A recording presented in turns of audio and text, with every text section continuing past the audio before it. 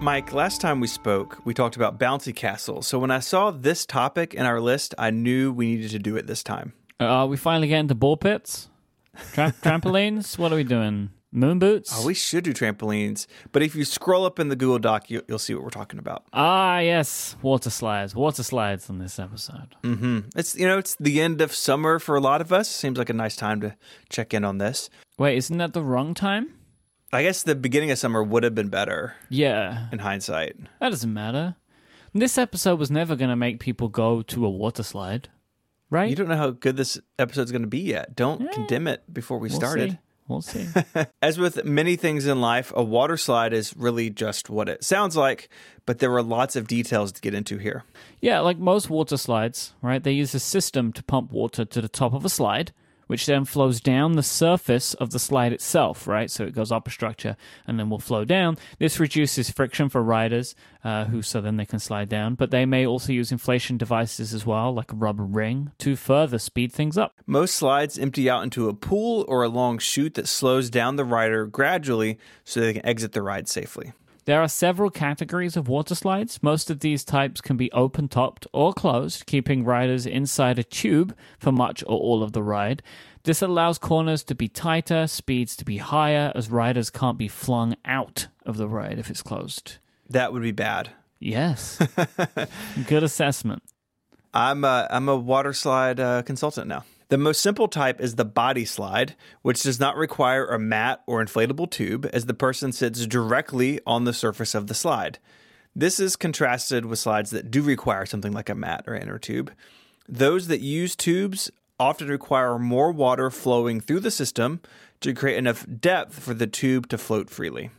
Inline tube slides typically seat 2 or 3 riders behind one another. This is different than a log flume ride, which we'll get to shortly. Foreshadowing. Very menacing, the log flume ride.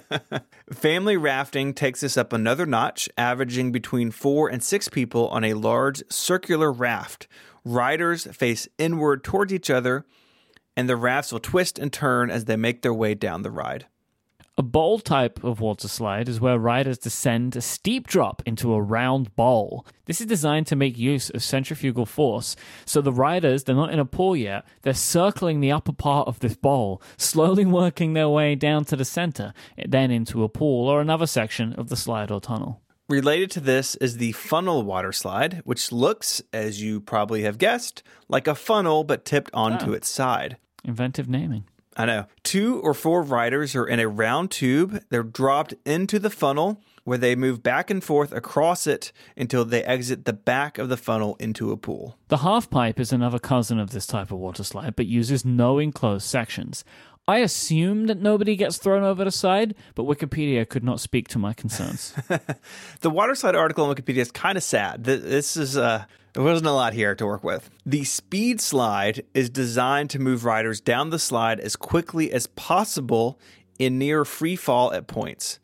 I do not want to go on one of these after looking at the photos. They're just terrifying. I haven't actually looked at this. What are they called? Speed slides? Speed slides. Speed slide images.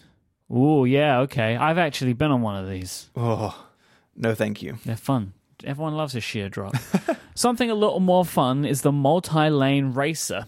These are actually, I think, pretty close to the speed slides. Because they're speedy, sometimes you'll get like multiple of these put together. This is where between 4 and 8 riders race down a course with several dips while riding a mat. The lanes are separated by small elevated guardrails. I did not know the design of water slides was so varied until we got into this. I don't think I've actually ever been to a water park. Like, it's just not something I have a lot of experience with. Well, I can also say that I'd never even considered it before. It was just water slides or water slides. But before we get into log flumes, let's talk about some world records. The world's longest water slide was a temporary installation in Waimaku, New Zealand, in February 2013. Constructed with a length of 2,130 feet, of which 1,800 feet functioned properly. Get ready. Okay, right, so we can gloss over that part. The slide was then moved to Action Park in Vernon, New Jersey. Oh, no. Temporary installation didn't function correctly. Now it is in Action Park. If you want to learn more about why this is so fitting and horrifying, go listen to episode 1 of this very show where we spoke about Action Park. Because I didn't want to leave this section's fate in the hands of Action Park, I do want to mention that Costa Rica is home to a 1,300-foot long water slide. It seems like all of those feet function properly, so that's good. That's good. The rider sits directly on the slide with an inner tube around their upper body for safety. I do have questions about that part. Well, how safe? How safe's an inner tube? Yeah, right? Like it's not an airbag. Today's episode is brought to you by Moo, an online print and design company specializing in customizable business cards, postcards, stickers, and more for your business. You can order a free sample pack on Moo's website. It's moo.com if you're new to them, so you can see exactly what their products look like and hold them in your hand. Then you'll be ready to order from their full suite of products, which include business cards, postcards, invitations, letterhead stickers, flyers, and so much more, so you can seamlessly promote yourself and your brand. And you can count on the quality of Moo's products. They have wonderful special finishes like gold or silver foil, raised spot gloss, or even letterpress. These are the little touches that will make you and your business card stand out. And if you don't fancy designing your own business card, Moo recently rolled out templates for them, which are inspired by their most creative customers as well. They have beautiful hardcover notebooks that feature a Swiss binding, which means every page lays flat, and they are made of premium paper that is protected by a tough tactile cover. I have been using Moo for years for my business cards. They're the only company that I would trust, because I know I'm going to get a fantastic quality card at the end of it.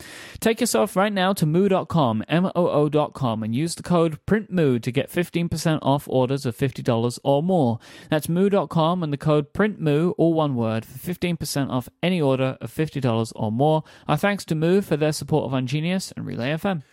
Okay, let's talk about log flume rides. A flume, by the way, I'd looked this up, is just a human-made channel for water. That's it. That's all a flume is. Ah, there you go. Flume facts. Flume facts. That's what you come to Ungenius for. Another top tip in our regularly recurring flume fact segment. Fast flume facts with Mike and Steven. Mm-hmm. Fast flume facts and facts. We need F names. Fred and Frankie. Fast flume facts with Fred and Frankie. That's good. There you go. Log flume rides are generally open, so you can see the sky and whatnot, although some modern ones do use enclosed sections and places for the same reasons water slides do. The flumes themselves are usually made of fiberglass, steel, or concrete, and much of the time the boats are designed to look like hollowed out logs. A boat is loaded full of people that is then pulled up an incline by a lift before gravity goes ahead and does what gravity does, pulling the log through twists and drops designed to cover the riders in water. Some park designers have placed sidewalks or even ride exits near log flumes to ensure that passerbys also get wet. Yeah, I've been to some theme parks where they have like a splash zone, that's good. indicated on the ground, which is you want to be warned in advance. Yeah. Log flumes are an incredibly popular attraction. The first modern examples were built in the 1960s, starting in Six Flags over Texas in 1963.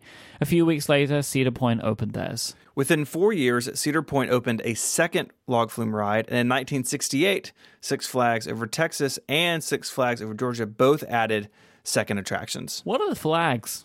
It's, Six Flags. It's like a chain of amusement parks. But why are they over the place? Because that's the place where they are. Do we need to do an episode about Six Flags? Probably. Okay. Many log flumes are themed to resemble old mills, or what you could think of as like generic country living. Hey. Timber Mountain Log Ride in California is a good example. Housed almost entirely inside an artificial mountain, riders see log cabins, animatronic dogs, lumber mills, and more whilst inside the logs. Theming is important for these type of rides. It really is. They are very themed. Yeah. Like, I've been on log flumes in the UK that are themed just like this, like an American cabin, like wood cabin. It's like being where I live, basically. Yes, just like what you live in, a log cabin. I don't live in a log cabin. Yes, you do. Disney's Splash Mountain is probably the most well-known log flume, complete with its 50-foot drop and two-person wide logs.